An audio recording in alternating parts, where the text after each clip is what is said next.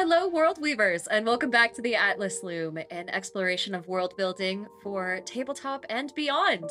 My name is Diana Faye, better known as Diana the Rose, one half of the hosts of this wonderful podcast, the other half of which is Endeavorance, a man who speaks 17 languages, but 16 of which summon ancient eldritch beings, so he cannot use them. How's it going, Dev? No, buddy. No, it's okay. We did this last week. We can't do this again.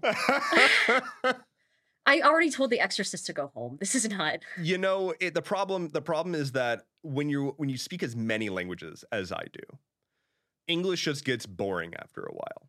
It doesn't make any sense. It doesn't have the same sort of grammatical structure as the ancient eldritch dragons speak. Yeah. Right? Like that, you can actually string together sentences without much effort and things just make sense. But in English, you might have phrases like, "Oi, governor? What the fuck does that even mean? Yeah. Who's the governor? Of what place?"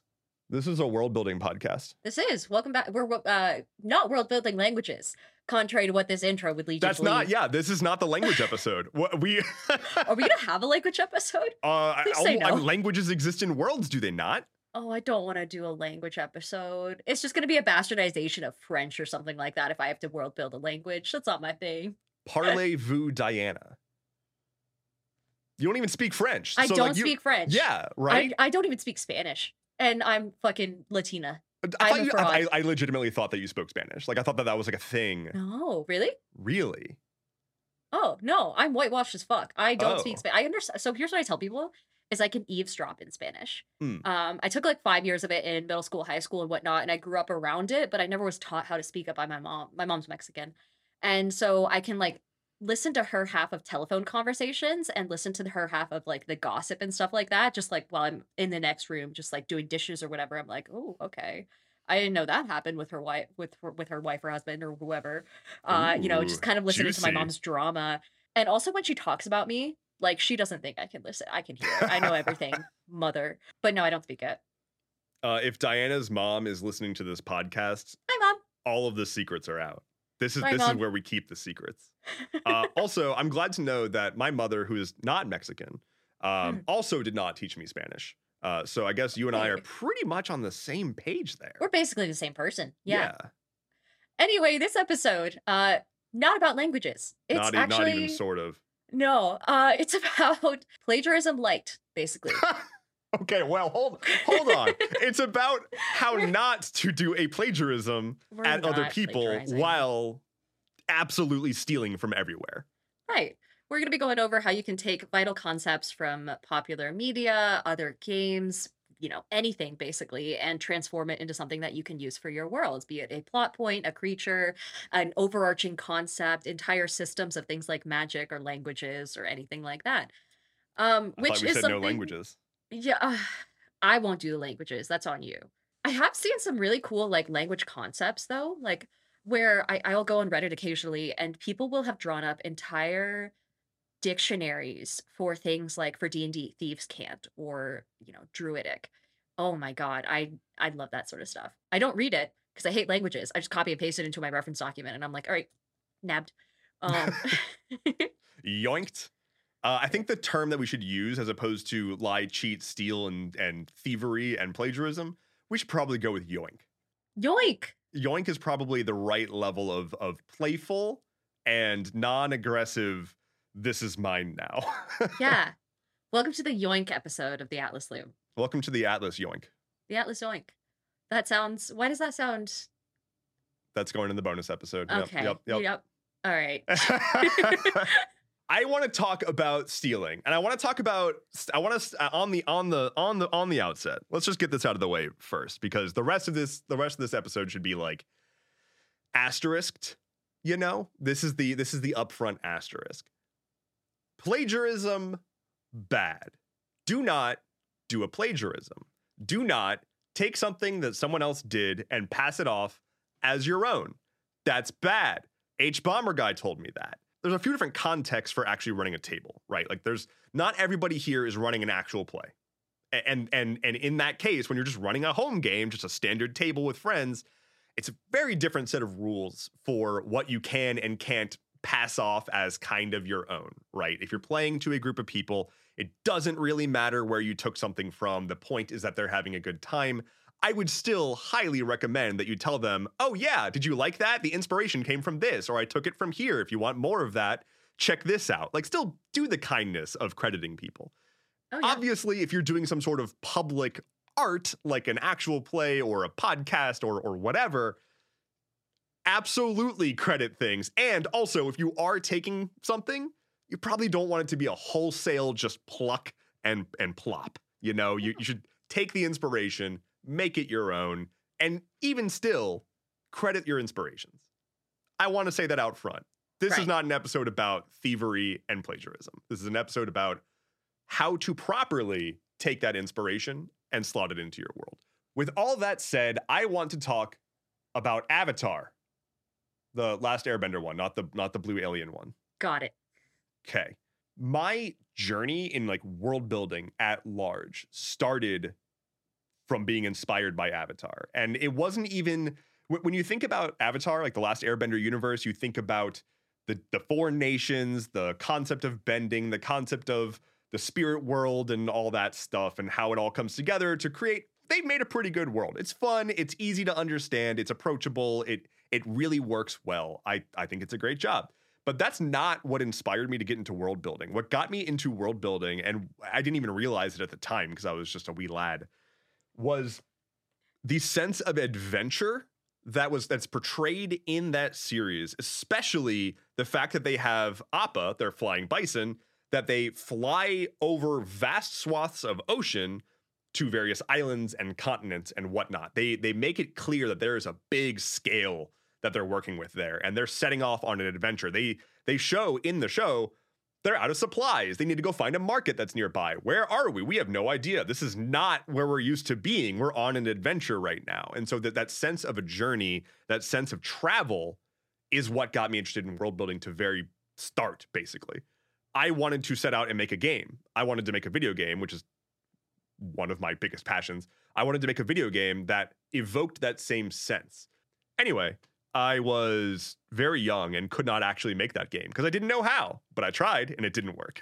And that's how I got started with world building. Is by stealing the idea of a large open world and wanting to build off of that.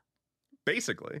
And it's that this is what I'm saying from taking inspiration from things, right? I didn't set out to make a world that had 4 elements and people who can control the 4 elements. I set out with, here's a feeling that I like that this piece of media gives me, this sense of adventure, this sense of journey. I want to replicate that.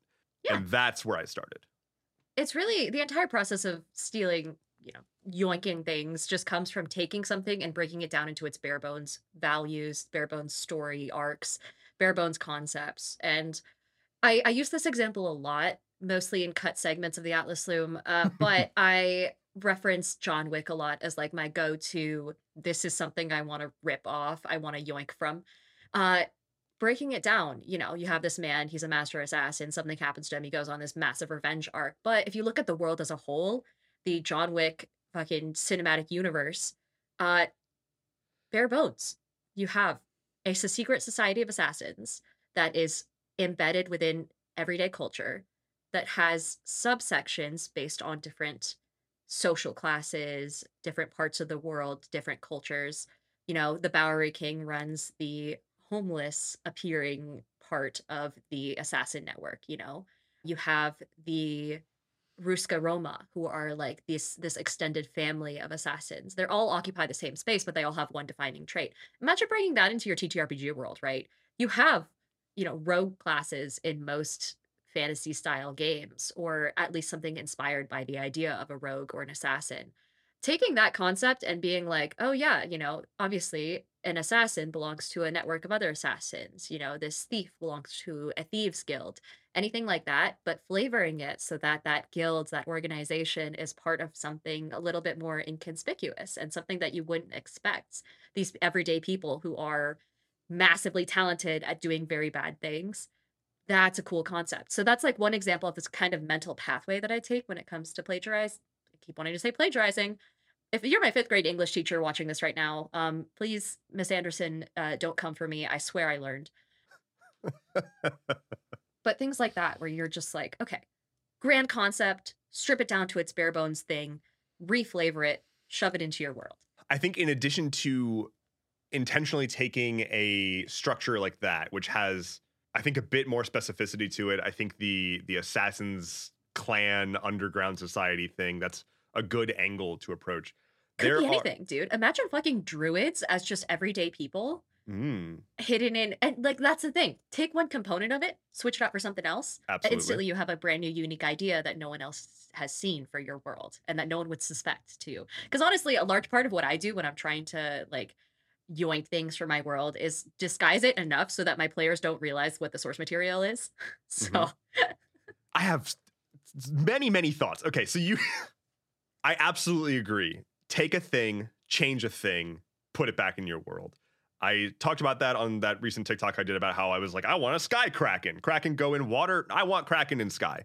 Yeah. And that's a thing that I did. And it's fun. And beyond that, you can also take an existing very basic concept. There are plenty of things that you're going to have to essentially bring in at some point because it's more or less unavoidable in storytelling, and especially when running a tabletop campaign. Like you're gonna have like go collect this MacGuffin to stop some bad guy. Like that is a plot. That's gonna happen probably. But on the topic of taking a established concept and tweaking it just a little bit, an example that I did for that I thought was very fun and let me do a trope that I didn't want to do normally. Like the trope is overdone, and I just didn't want to be another one of those, which was a zombie apocalypse, right? Like there's a million zombie apocalypse stories. I didn't want to just do zombie apocalypse, and so I said, okay, what's a zombie? Well, it's an entity that's like post-human or post-life that is walking around making more zombies by doing something.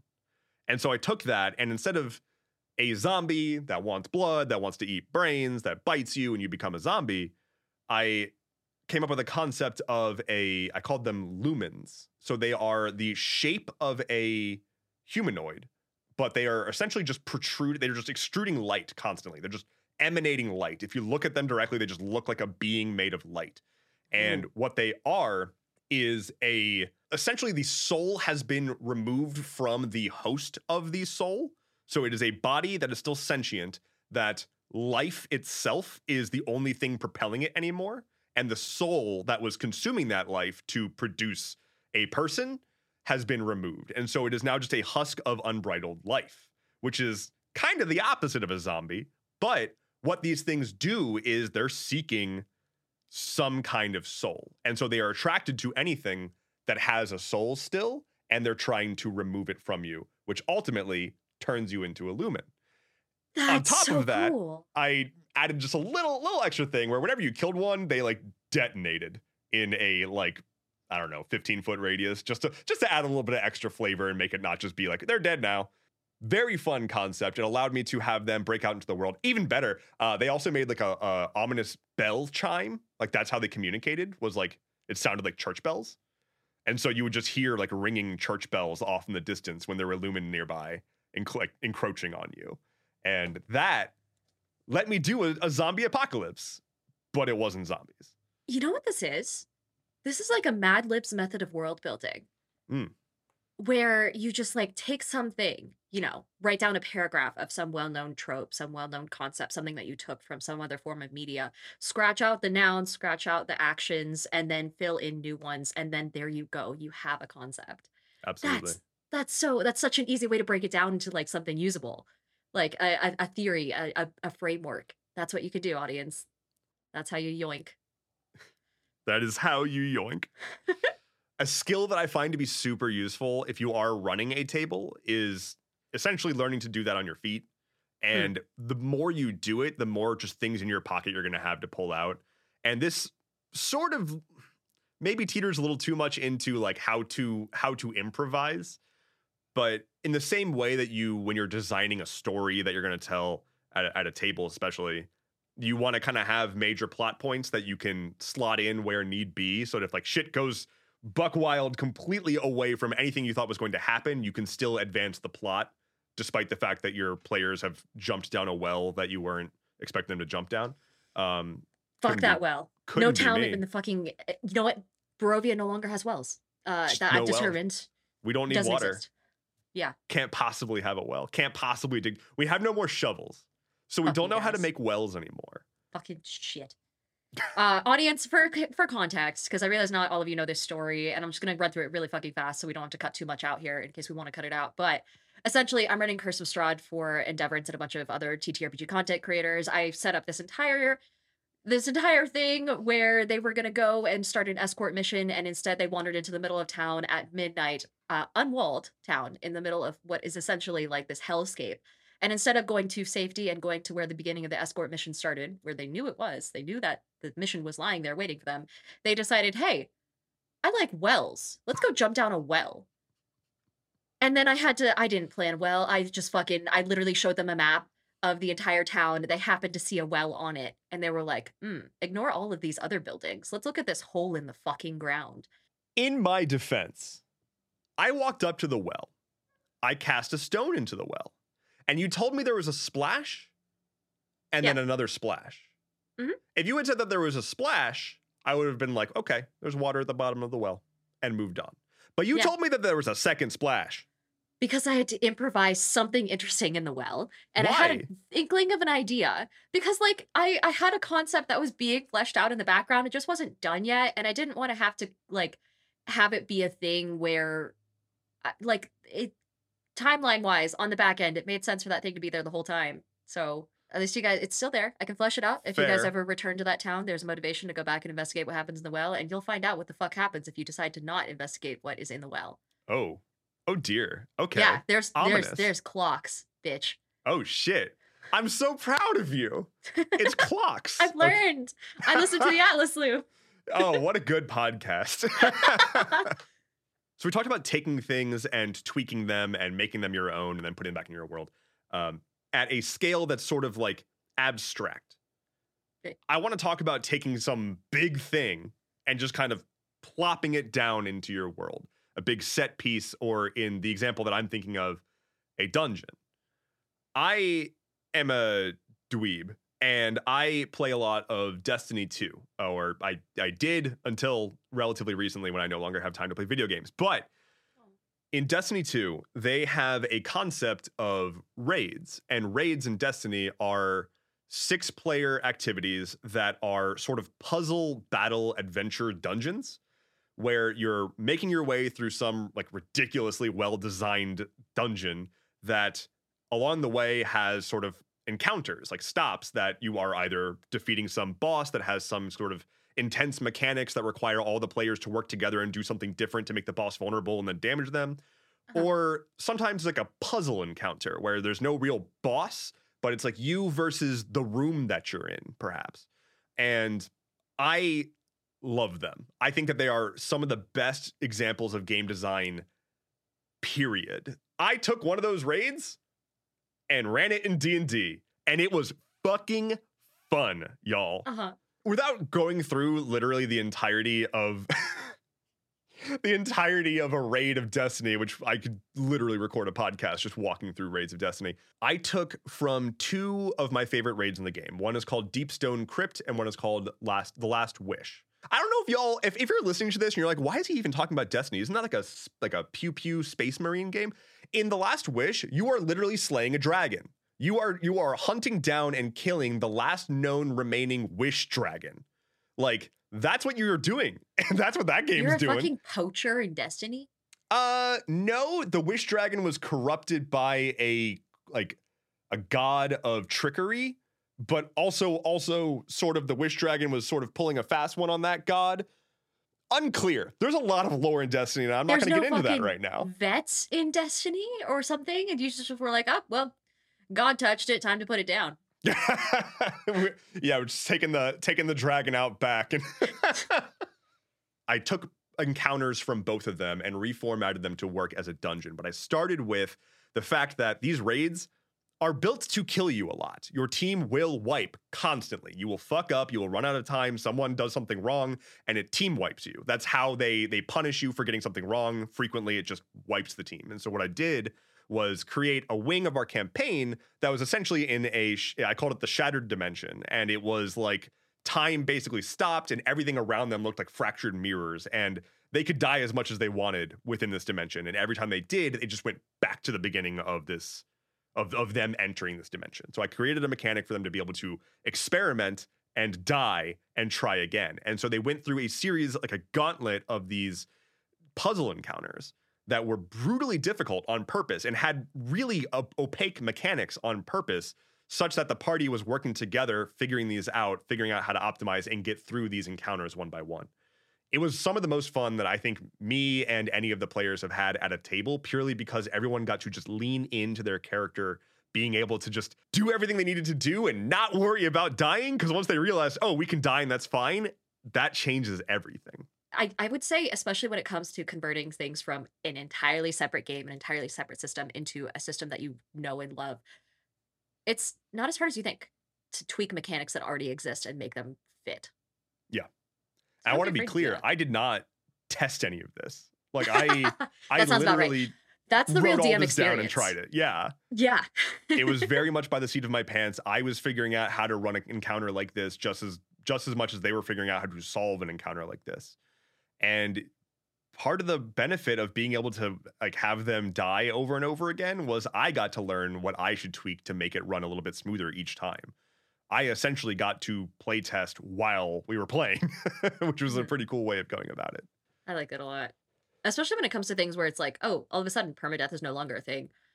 You can hand wave a lot of like the discrepancies that you'd run into when it comes to what's canon in your world by just being like, oh yeah, the gods did it. You know, like if there's this random dungeon where all of a sudden your party will live forever, you know, they don't die, they just roguelike respawn. You know, you just be like, oh yeah, you know, God of Death doesn't have a sway here, you know, hand wave it. If you want more info on gods, look at our first episode, by the way. Episode 1. Episode 1. First ever, the pilot. We worked so hard on that. And it was so well received. Such a good episode. I'm still so happy. Y'all have been so kind. Thank you for listening to the Atlas Loom. Yeah. And the exploration of just how much kind things y'all can say, because wowzers. This is the first full episode we're recording after we've gotten reception from like if we're release. Like a little freaking weird right now, it's because we're like, we're hyped. Well, now we're doing it, I guess. Like people, y'all like us. That's fucking wild. We didn't expect to be liked. Imagine being liked. I feel like when it comes to what I yoink for my world, I tend to go, and especially when it comes to like padding the world full of things. Because when I build from macro to micro. And I haven't really talked about this fully, but when it comes to world building, people are often confused on where to start. You can start anywhere. You can start with like a single creature that you want to build a plot around, and then you build the world around that area that plot takes part in, and then you build like the gods of that area. You can like kind of go micro to macro. I tend to go macro to micro, where I start with the gods who built the world, and then the world. What do the continents look like? What do the towns look like? And then I go into the plots from there, which means I end up with a lot of blank space that I need to just throw shit into. And a lot of that stuff, I'm a lazy DM, you guys. That's my whole brand, is being a lazy DM and how to make DMing easy, GMing easy.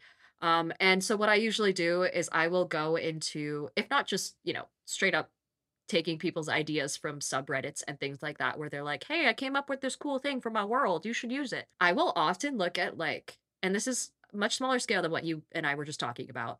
I will look at art and try and kind of like use that as concepts to drop into my world. One of the more famous concepts that I came up with a long time ago and I talked about on TikTok was the concept of a Hydra, which exists in D&D, but I think I came up with this concept by looking at Magic the Gathering card art of Hydras. And I was like, okay, well, I need this random town to have something special in it, in this random part of my world. And I was like, okay, well, let's link it to a Hydra. This is what I'm looking at right now. Let's make this work.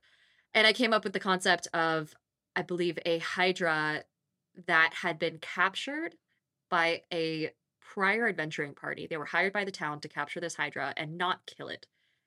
And this Hydra was kept as basically a prisoner and also a food source for this town. Its neck was woven around poles. It was like chained to the ground so it couldn't move.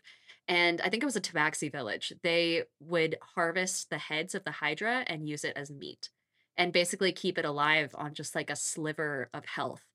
And so that in and of itself, all of a sudden you have a quest, not necessarily an outspoken one. The town won't come up to new visitors, to new adventures and be like, hey, we have this Hydra, by the way, you know, do something about it. The something is already done. The village is happy The Hydra's not happy. The party's just gonna see this. It's just an installment in the world, and they have to decide what they want to do about it. It becomes a moral quandary. Do they want to free the Hydra? Do they want to put it out of its misery? Do they want to just leave well enough alone? Do they think it's a fantastic idea? And so I that think all it's a came from fantastic idea. I mean, okay, it sucks for the Hydra, right? And like Mhm. I feel bad about that. But harvesting Hydra meat as a renewable food source, Yeah. that's so good. And what does Hydra taste like? Chicken. Chicken? Tastes like sky kraken, actually. The calamari of the clouds. We all know what Sky Kraken tastes like, so. But yeah, that all came from art.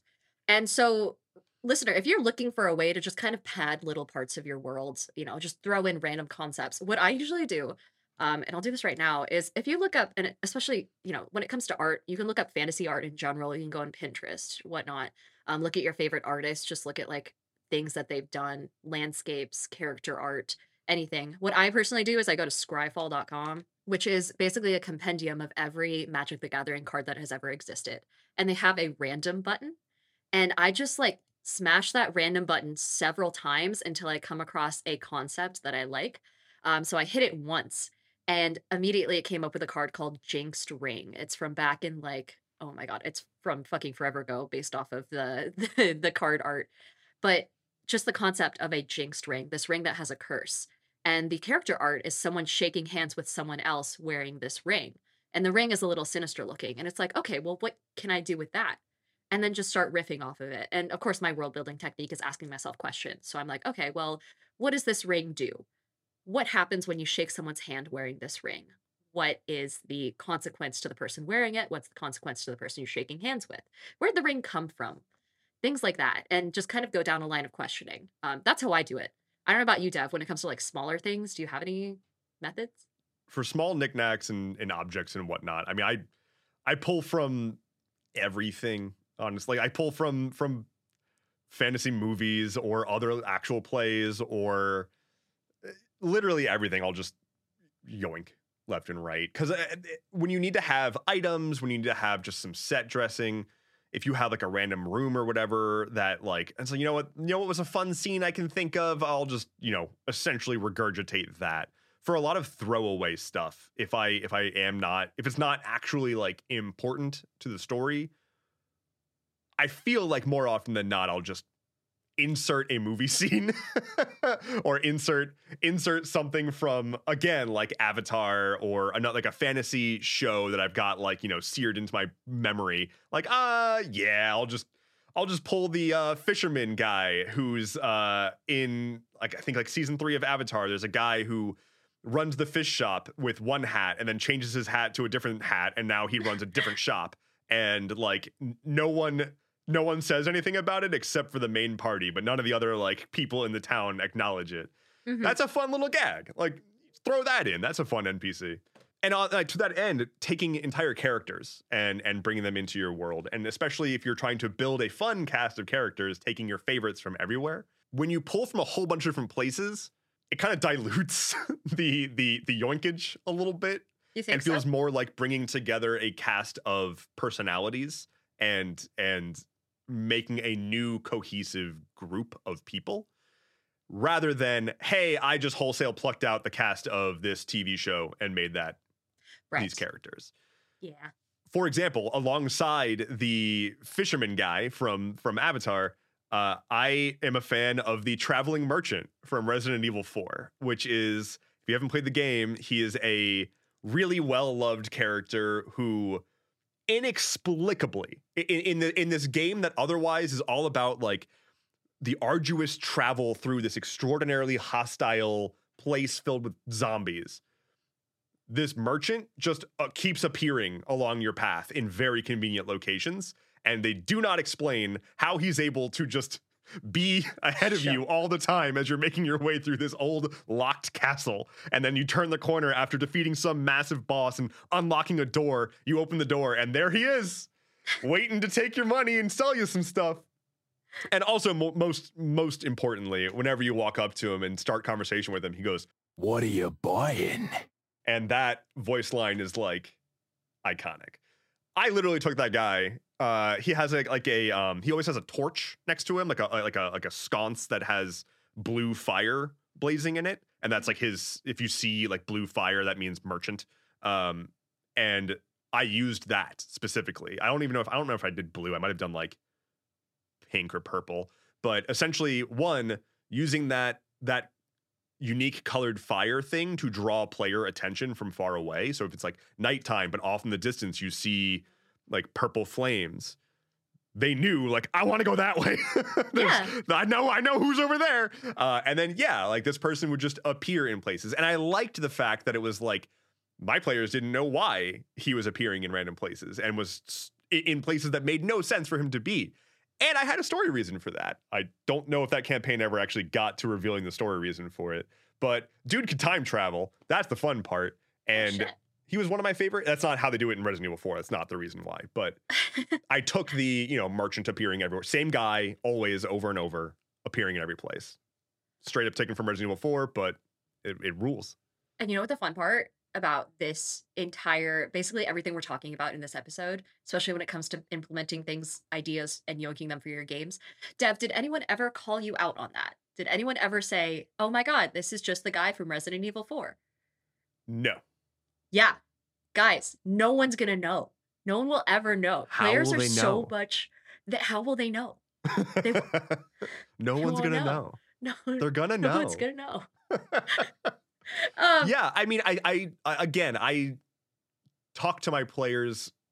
I pull the curtain back a little bit, usually, especially towards after a campaign for sure. I like to talk through like, here's what you missed, here's what like would have happened, so on and so forth. It's very, very fun. And I'll tell them like if someone says like, where did you come up with that? I usually will tell them. Well, not usually. I always will. I'm proud to say that I come up with a lot of my stuff my own dang self, but I do pull, I don't know, probably like 30 to 40% from inspiration from elsewhere. And so I will tell people like, yeah, if you enjoyed that, I would love for you to enjoy the thing I got it from. You'd probably really like it. Mm-hmm. It's a great way to share what inspires you. Yeah. And give credit where credit's due, you know? Mm-hmm. We've talked a bit about plots. We've talked a bit about like a dungeon. We've talked a bit about characters. Let's maybe talk a little bit about landscape and set pieces. Ooh. And sort of, the world part of world building. In addition to Destiny 2, I haven't played this game as much recently. I wish I had unlimited time to play many more games. Baldur's Gate 3. I should play Baldur's Gate 3. That seems like a game I should play.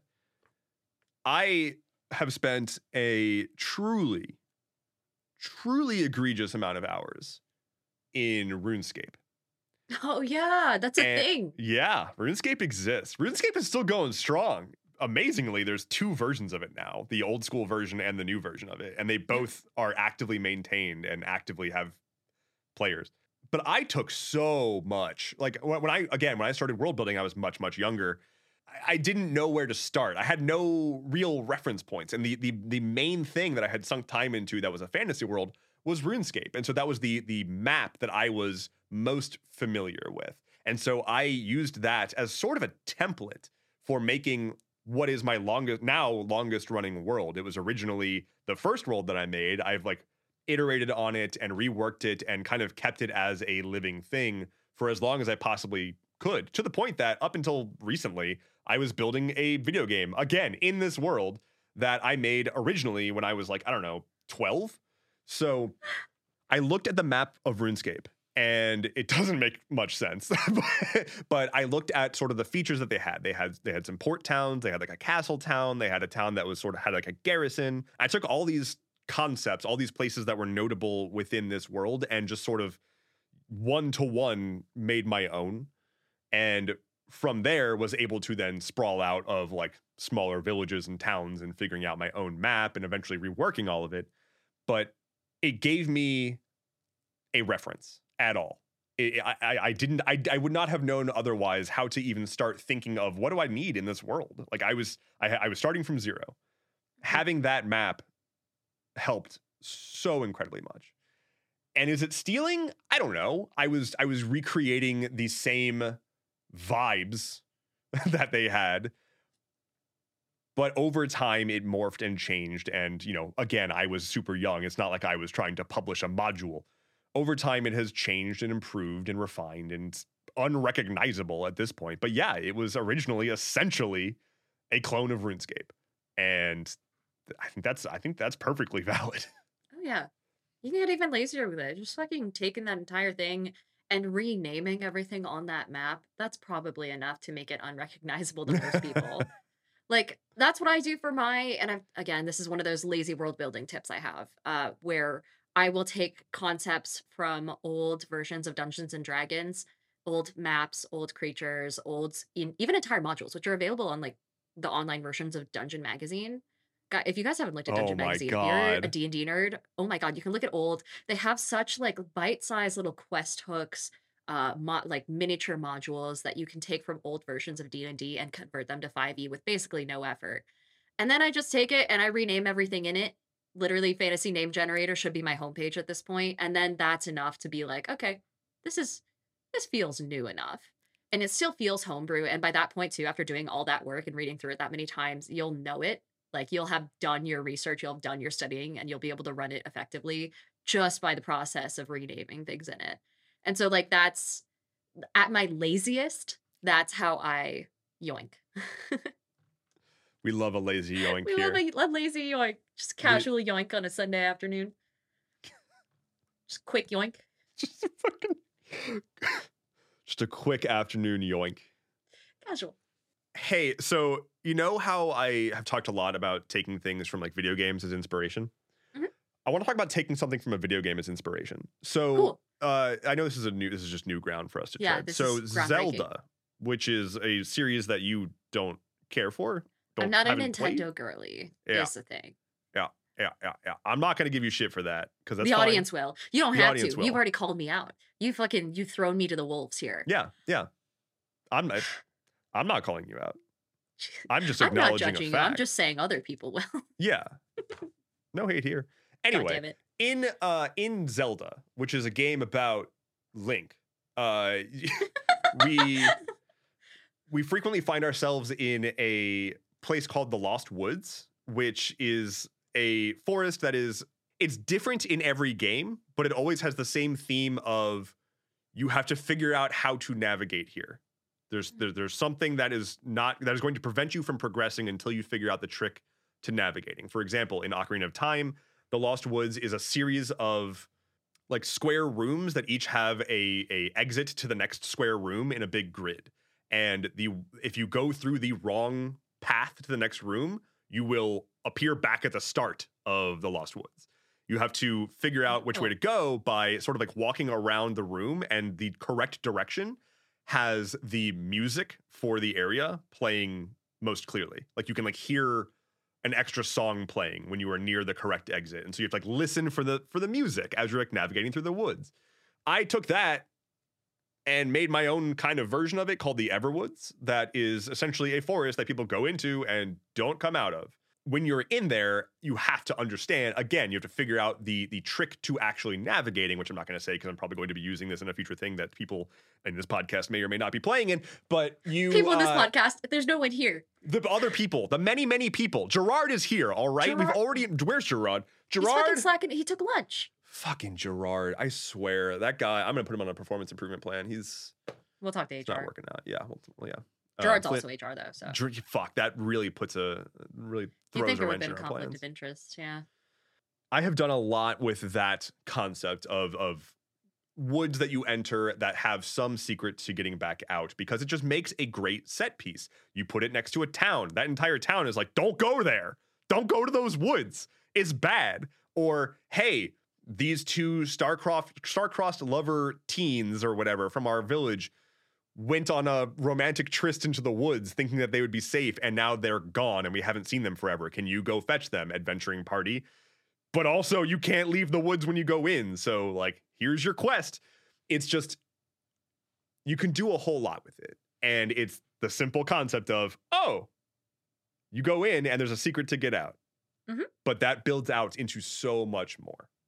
Yeah.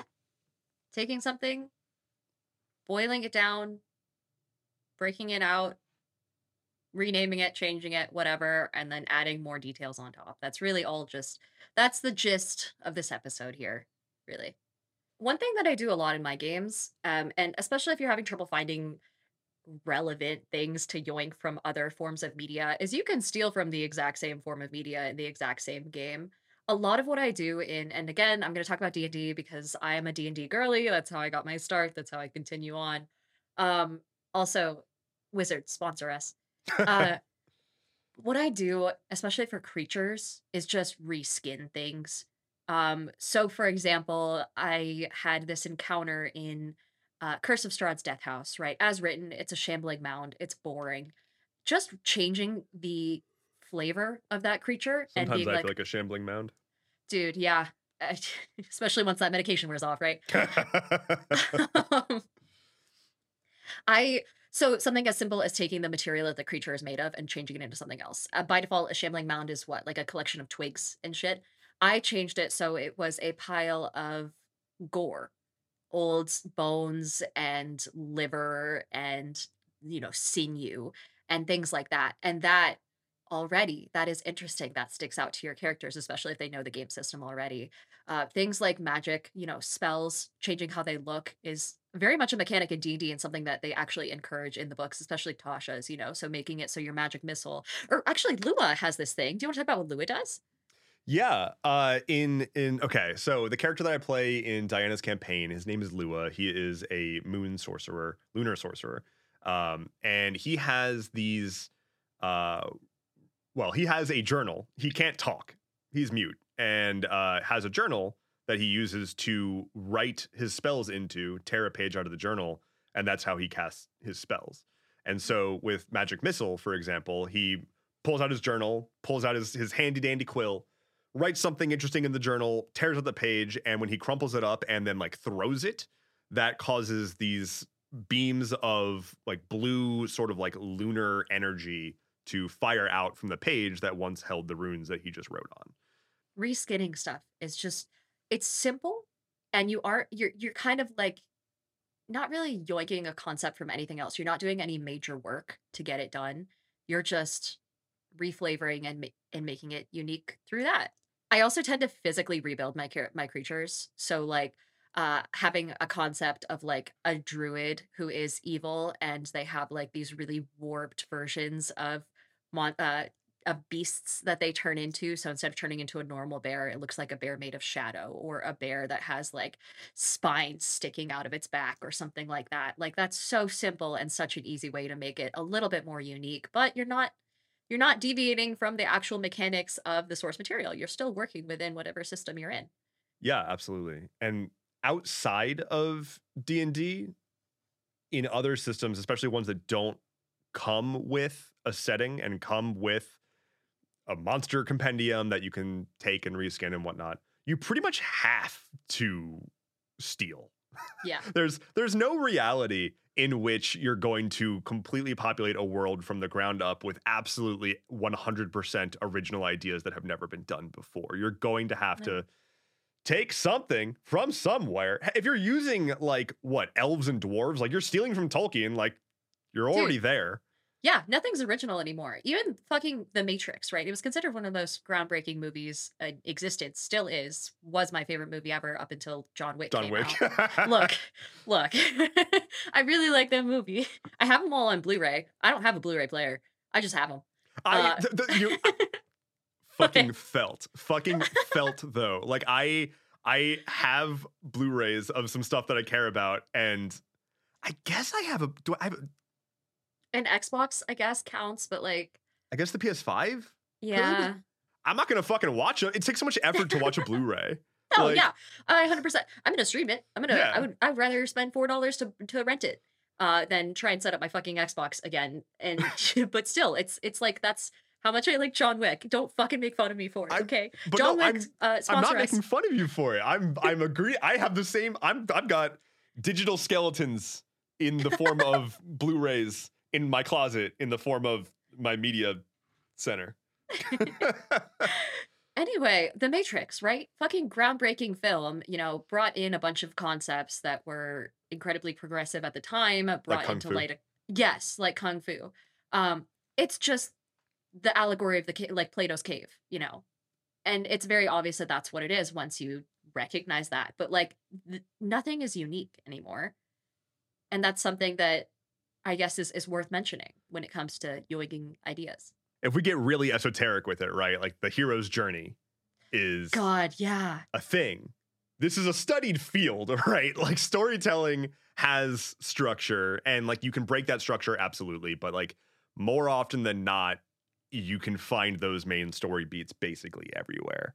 And I'm not saying that gives you a blank check to just say, well, everything has already been done and nothing can possibly be new, so I'm going to steal everything and claim it for my own. Or I'm also not telling you that everything has been done, because not everything has been done. It's just most things have been done to the point that if you try to set out to do everything completely new, you're probably going to, I don't want to say you're going to fail, but you're setting yourself up to have a very hard time. And I just don't think it's necessary. And I don't think anybody would fault you for including non-original stuff in your stories.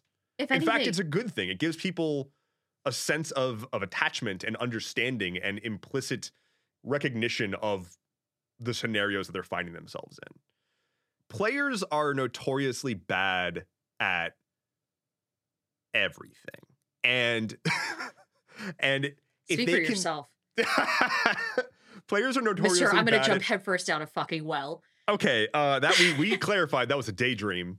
That was a daydream because you died and we had to retcon it. Well, no, it was a daydream because I died because I didn't know that I didn't have a long rest. Because you're bad at being a player. Because I'm bad at being a player. So players are famously bad at everything, which is to say players are bad at like picking up on the extremely subtle hints that you probably think are less subtle than you think they are. Yeah. Giving them a template to work with, giving them a basis of like, okay, we're in the town general store and there's a merchant here who's willing to haggle on anything in the store. He'll haggling is his life. The overeager merchant character, like that puts them into a sense of comfort and tells them like, okay, we're in a scene now where it's all about commerce, gambling, or striking a deal. I know I'm supposed to probably put on a charming character here and talk to this NPC and so on and so forth. It's so basic, right? Like it's so simple. Merchant character, but conveying that tone instantly and implicitly by leaning on a well-worn trope can really help keep things smooth in your storytelling. And you can always put a twist on it. And you can always lure them into a false sense of security by leaning on a trope and then turning it on its head. But don't shy away from tropes. Yeah. For more info on that, especially when it comes to NPCs, check out episode 2. The rest of this podcast is going to be me plugging other episodes of the podcast that we've already done. But we do talk about that quite a bit, where it's like, how do you make an NPC that follows a trope or doesn't? And when is that useful? When is that not? It's a really good episode, you guys. They're all good episodes. We're perfect. They're all great episodes. We've never fucked up ever. Ever. Definitely ignore all of the scrap episodes that are out for our Gilded World Weavers on our website. Subscribe. That show evidence of us fucking up several times. That doesn't exist. Don't worry about that. Don't look behind the fucking curtain. What curtain? I don't even know where the curtain is. Yeah. So, let's weave some wishes. If you have a question, a comment, an inquiry, a something that you would like us to talk about on this show, you can send us a wish@theatlasloom.com. Shoot us an email, include some information, your question, let us know your name, your pronouns, all that good stuff. We would love to feature you on the podcast. This first question comes from the excellent Brodo Swaggins. Hello. As a person who has only been a player for D&D but is wanting to DM, I am wondering, have you ever had to punish a player for doing something stupid? And do you prefer doing the punishment as a poetic justice kind of style, or just the player gets in a strange accident and that ends them kind of way?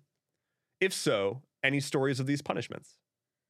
I think, and I think this is a common answer for a lot of DMs or people who have DMing experience, is you're not, like, you are a judge of the game, but you're not supposed to be a judge of your characters necessarily. Like, they're gonna step out of line, but you don't want to think about it as like oh, my characters did something I didn't want them to do. Now I have to punish them. Now I have to instill some sort of retribution for it. I have to take them down a peg. I wouldn't think of it in such black and white terms. Instead, I would just, and again, I run realistic games, so this is kind of just what I do, is I make sure the consequences make sense for what they've done. If they kill a major NPC, then inherently the punishment would be the same as it would be in the real world. You all of a sudden have law enforcement on your ass. Their family, starts looking for this missing person. You've lost any quests and any rewards from those quests related to that character. If they're like a major NPC that is woven into the plot and they are like a load bearing NPC, um, what are the consequences of that NPC being gone? Just kind of think about it in terms of what would realistically happen, as opposed to being like, in rare cases, you might want to have a bounty hunter style thing where a rival adventuring party is hired to track down your adventuring party and bring them to justice. And then you would have your standard, like, role play out the justice system in your world. But again, that's very in world. That's very what would actually happen, as opposed to all of a sudden your characters get smote out of nowhere, by some divine being just because some divine being didn't like what they did. You don't want to get too meta with it. Really just make sure that the consequences are realistic for what they did.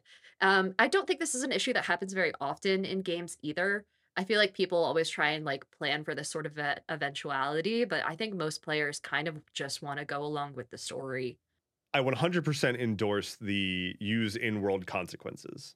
You're not always going to have a table full of players that are taking everything super seriously or treating your world as a real thing, as opposed to, oh, I've played a lot of Skyrim. I'm going to sneak over to the guard and put a bucket over their head so they can't see me while I pickpocket. It's on you to remind them that that's not the kind of game that we're playing. And you can do that, as Diana said, by just invoking real life consequences. The guards are like, what the hell are you doing with that bucket? And they attack you. Mm-hmm. I have absolutely dealt with players that thought it was really funny to just cast fireball in the middle of this store because they had a disagreement with the store clerk, or the store clerk didn't want to haggle or something. And they're like, fine, I cast fireball. And it's like, okay, do you understand what you're saying right now? You are about to destroy this place, kill somebody, like an innocent person in a random town that is going to know you did that, and you are never going to be welcome here again. And like, if this town is under stewardship from a larger magistrate, you're not welcome in any of those places. I, for a while, on a new party especially, will give them the, are you sure? Do you really want to do that?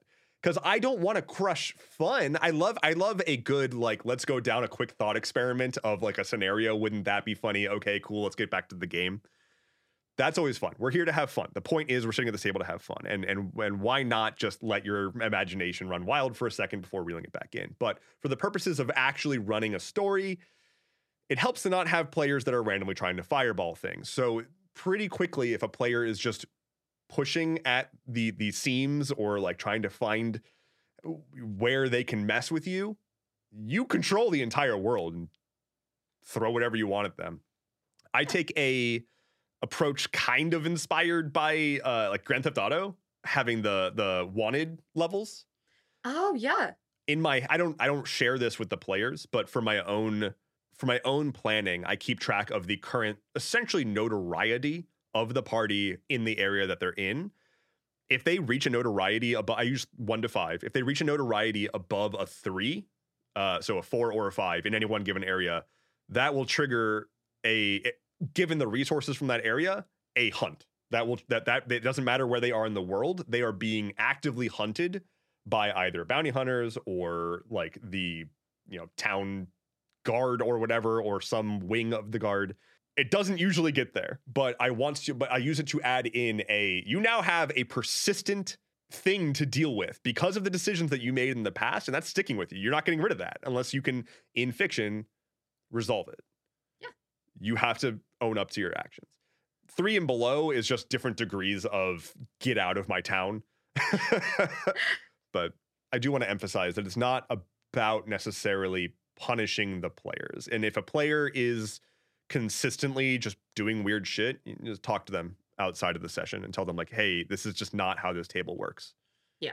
And we could do an entire episode on things like the meta side of being a GM.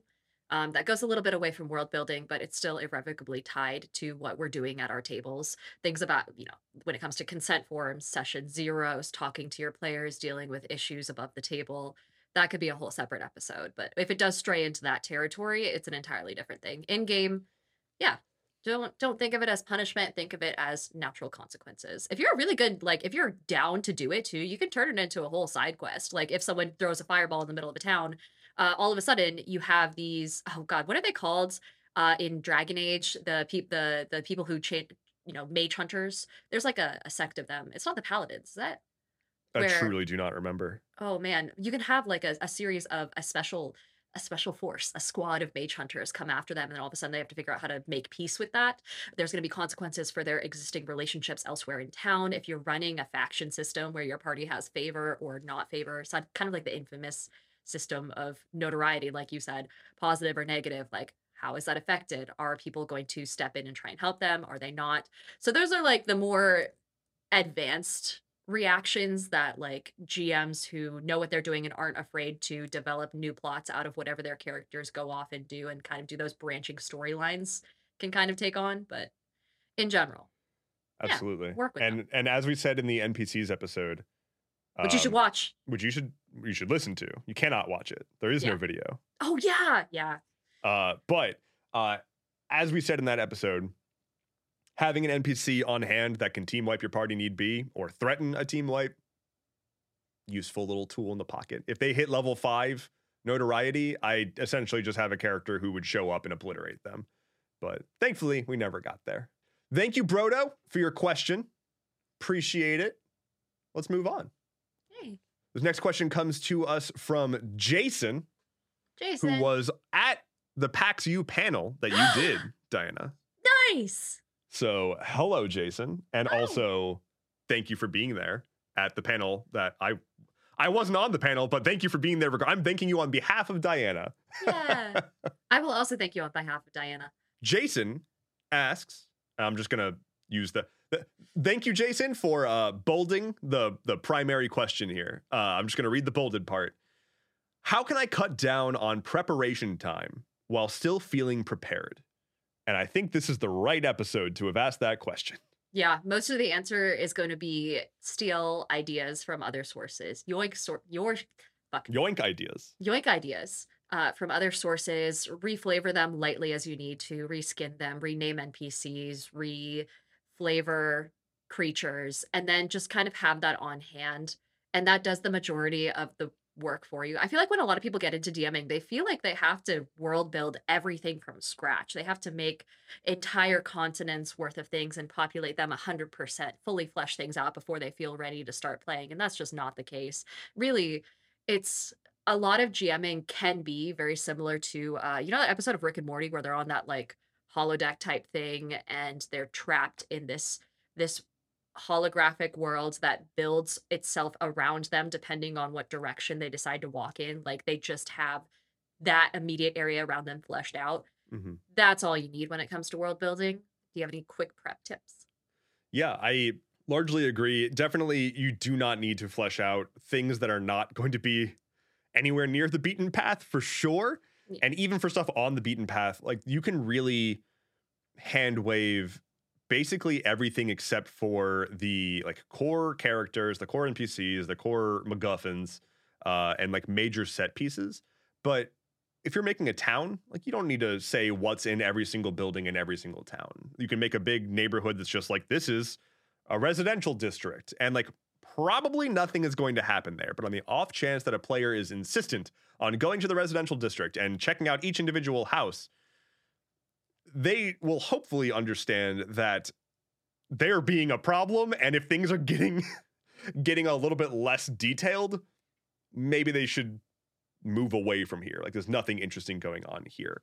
That said, you can definitely have, as we've talked about before, like a roll table to, they knock on the door, you just roll a couple dice and get a name and a race and be like a short half-elf woman opens the door. She has, roll some dice, long orange hair and roll dice, blue eyes. And she says hello in a roll dice, raspy voice. And like, that's that lets you basically just say, like, okay, here's just a bunch of buildings, whatever. It does not matter until we get there. As Diana said, like, this doesn't exist until it does. And you can really approach that for everything as comfortable as you can be. Like, it's up to each individual person how much on the spot ad libbing you're willing to do. It also, of course, depends on your table and how patient they're willing to be. If you were to say, like, I need a second to flesh this out real quick. Just remember to take notes afterwards of like, because I always fucking forget to do this. I pluck things from random tables all the time, and then I forget to note that that was the name I used for that person in this building. Because on the off chance they come back, you want to make sure it's consistent. So that's something that I feel like people forget to do, and by people I mean me. The people is me. The number of NPCs that I just ad libbed and then completely forgot, and my players very much did not forget. It's painful. You need to write that down because you have no control over who your players are going to latch onto. If you invoke a random NPC, there's like a 50% chance that they're going to be in the finale of your campaign. Yeah. The old Boblin and the Goblin situation. God. Great question, though. Yes, absolutely. Thank you, Jason. Our last question for today comes from Valdez. Thank you. This is a bit of a longer one. I'm going to try to summarize as best I can because it includes a bit of a description of a campaign as well as a prompt to ask about a part of that campaign. So here we go. Valdez is working on a campaign that is set in a typical high fantasy world, think Faerun, and a level 5 adventuring party is coming across some odd dragon's egg, and then some shit goes down. Turns out this was a time dragon, and it yeets the party thousands of years into the future. They are now finding themselves in a cyberpunky kind of world, and they were just up until very recently, standard high fantasy adventurers. So they're like, what the hell is going on? Where are we? And why is everything different? The crux of all of this is that the gods who were around 8,000 or so years ago are still around in the future. But the world has kind of moved past them. Those gods no longer have as much of a following, and Valdez is using a little thing from our first episode about how, and this is from Diana, about how gods can be made powerful based on how many followers they have. So these gods have lost essentially all of their followers. They're still around, but they're just dudes now in this world. The question from Valdez is, I wanted to know how you would handle this type of atrophied divinity. Amazing. Just so cool. Amazing. Such a good phrase. Holy God. That's the next podcast. Yeah. Welcome to the podcast. Atrophied divinity. Oh my goodness. Okay. I wanted to know how you would handle this type of atrophied divinity and whether you think the campaign idea is a decent one. I want to start by saying, yes, it's a good idea. Time skips, always fun. Do it. But Diana, I want to kick it over to you. How would you handle atrophied divinity? If that's like the main point of the campaign, think about like what people do to regain favor with gods in real life. You know, how do people spread the good word of whatever deity they happen to follow, and kind of use that as a guide for what your quests would be. Maybe there's some evil gods out there that are doing it with the whole like fire and brimstone conquering method, like you will submit to this god or else. Meanwhile, your players, if they're on the good side of things, might want to ally themselves with specific gods. Those gods become their patrons, essentially, and then beseech them to do a bunch of things like, you know, reclaim this artifact of mine that was lost centuries ago, and use that to show people proof of my existence and regain favor and inspire faith. You know, gather resources to protect this holy site from invasion and restore it to what it once was. You can kind of think about how basically any sort of divine quest, just reflavor it for a cyberpunk modern setting. And there you go. You have this overarching campaign. The only other thing that I would note, especially when it comes to the gods, is making sure you're having some sort of system for faction favor. And I know a lot of systems kind of have this built in. I know D&D has rules for it where the more you do in your god's name and the more your god and your, you know, the faith as a whole favors you, the more you get boons from your god. You have more abilities unlocked through your network that you've made of these people who all follow you in order to follow the god. And making sure that there's like positive consequences of completing these quests. So there's like a driving reason to do it beyond just, oh yeah, this guy who says he's a god asked me to do this thing. Making sure that there's rewards for that that are proportional to how much work your characters are putting in for this end goal. That is a good place to start. I really like the idea that there could be a cleric or a paladin or whoever in this party, and they get yeeted into the future, and their powers are just on the fritz. Yeah. And their personal quest is to find their god, who is now, let's say that you were a cleric to a god of the harvest, and you go and find them, and now they're literally just some hermit somewhere that is just like tending to a garden, and like that's all that, like, that's the only thing this god has left. Like they have no followers left, but they are the god of the harvest, and so they just have a garden, and like their whole shit is just this garden. And now it's on you to restore this sad, lonely person back to their godhood so that you can actually have your powers back. I like the idea of having gods become broken. That's really cool. I think that's really rad. I have done that in some campaigns, and I think that it lets you build a really cool character. If you have a person who was a god, or rather like an entity, like a literal god, like an abstract entity that then like maybe manifested as a human or a humanoid at some point during their decline to maybe try to directly intervene with their own decline and failed. And now they don't have enough power to go back to being their abstract concept. They're trapped as a humanoid and essentially are slowly becoming mortal. That's a hell of a premise, my guy. Mm-hmm. As for their power, I would think that they would have essentially the way I would describe it would be like layer actions. Like or not layer actions. What's it called when a monster has area effects? Yeah. Is it just called area effects? Regional effects? Regional effects. It is layer effects, I think, in D&D. I think it would make a lot of sense for these gods to whatever innate power they still have, however little it may be, alter the landscape around them to sort of lean into their vibe. So again, like maybe that the god of the harvest is in a otherwise, if this is like super far into the future, kind of cyberpunky, kind of dystopian, maybe there's a lot of like desert in the world. I don't know what world you're working with. I don't know what it's all going to look like. Maybe a lot of it is infertile. Like you can't do anything with it. But in the middle of this desert, there's either an oasis or a forest or meadow that has no business otherwise being in this climate. But it's there because this god is there, and their impact on the immediate area around them is allowing for a lush forest to appear in the middle of this arid waste. That would let you design some fun sets and also give players a hook into, oh, that seems interesting. I'm going to go in that direction. Another thing we were thinking about is, and this was entirely off the rails of what you were asking, dear reader, dear listener, but imagine if your players were the gods.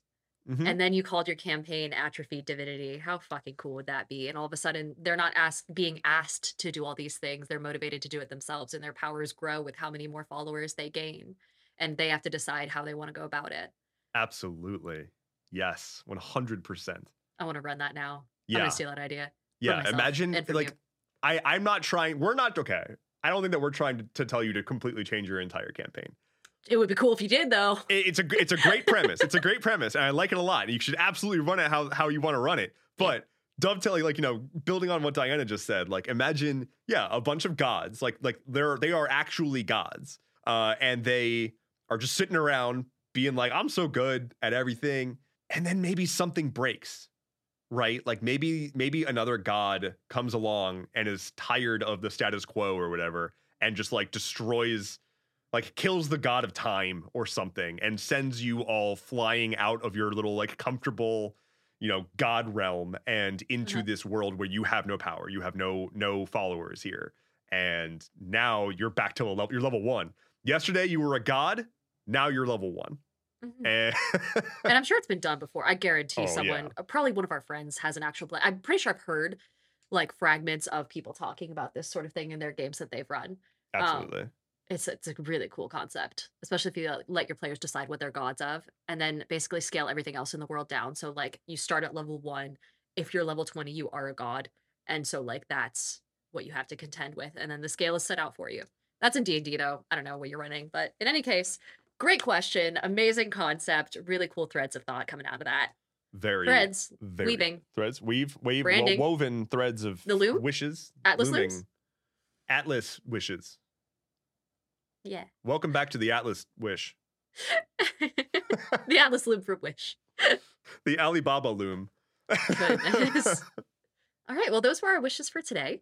If any one of you guys listening right now has something that you want to ask of two absolutely experienced expert world weavers such as ourselves, or if you have anything else to say regarding the podcast, where you have episode ideas, things you want to touch on, things you want advice on, let us know. Send us an email to wish@theatlasloom.com. That's WISH at theatlasloom.com. We're always happy to hear from you guys. And this segment's going super well so far. Y'all have amazing questions. So keep them seriously. coming. We've got very good baseline here. Yeah. Before we wrap up this episode, Dev and I do have a couple quick announcements. The first and foremost of which being the fact that we each got media badges to go to PAX East, which is going to be in March of 2024. I believe it's March 21st through 24th, right?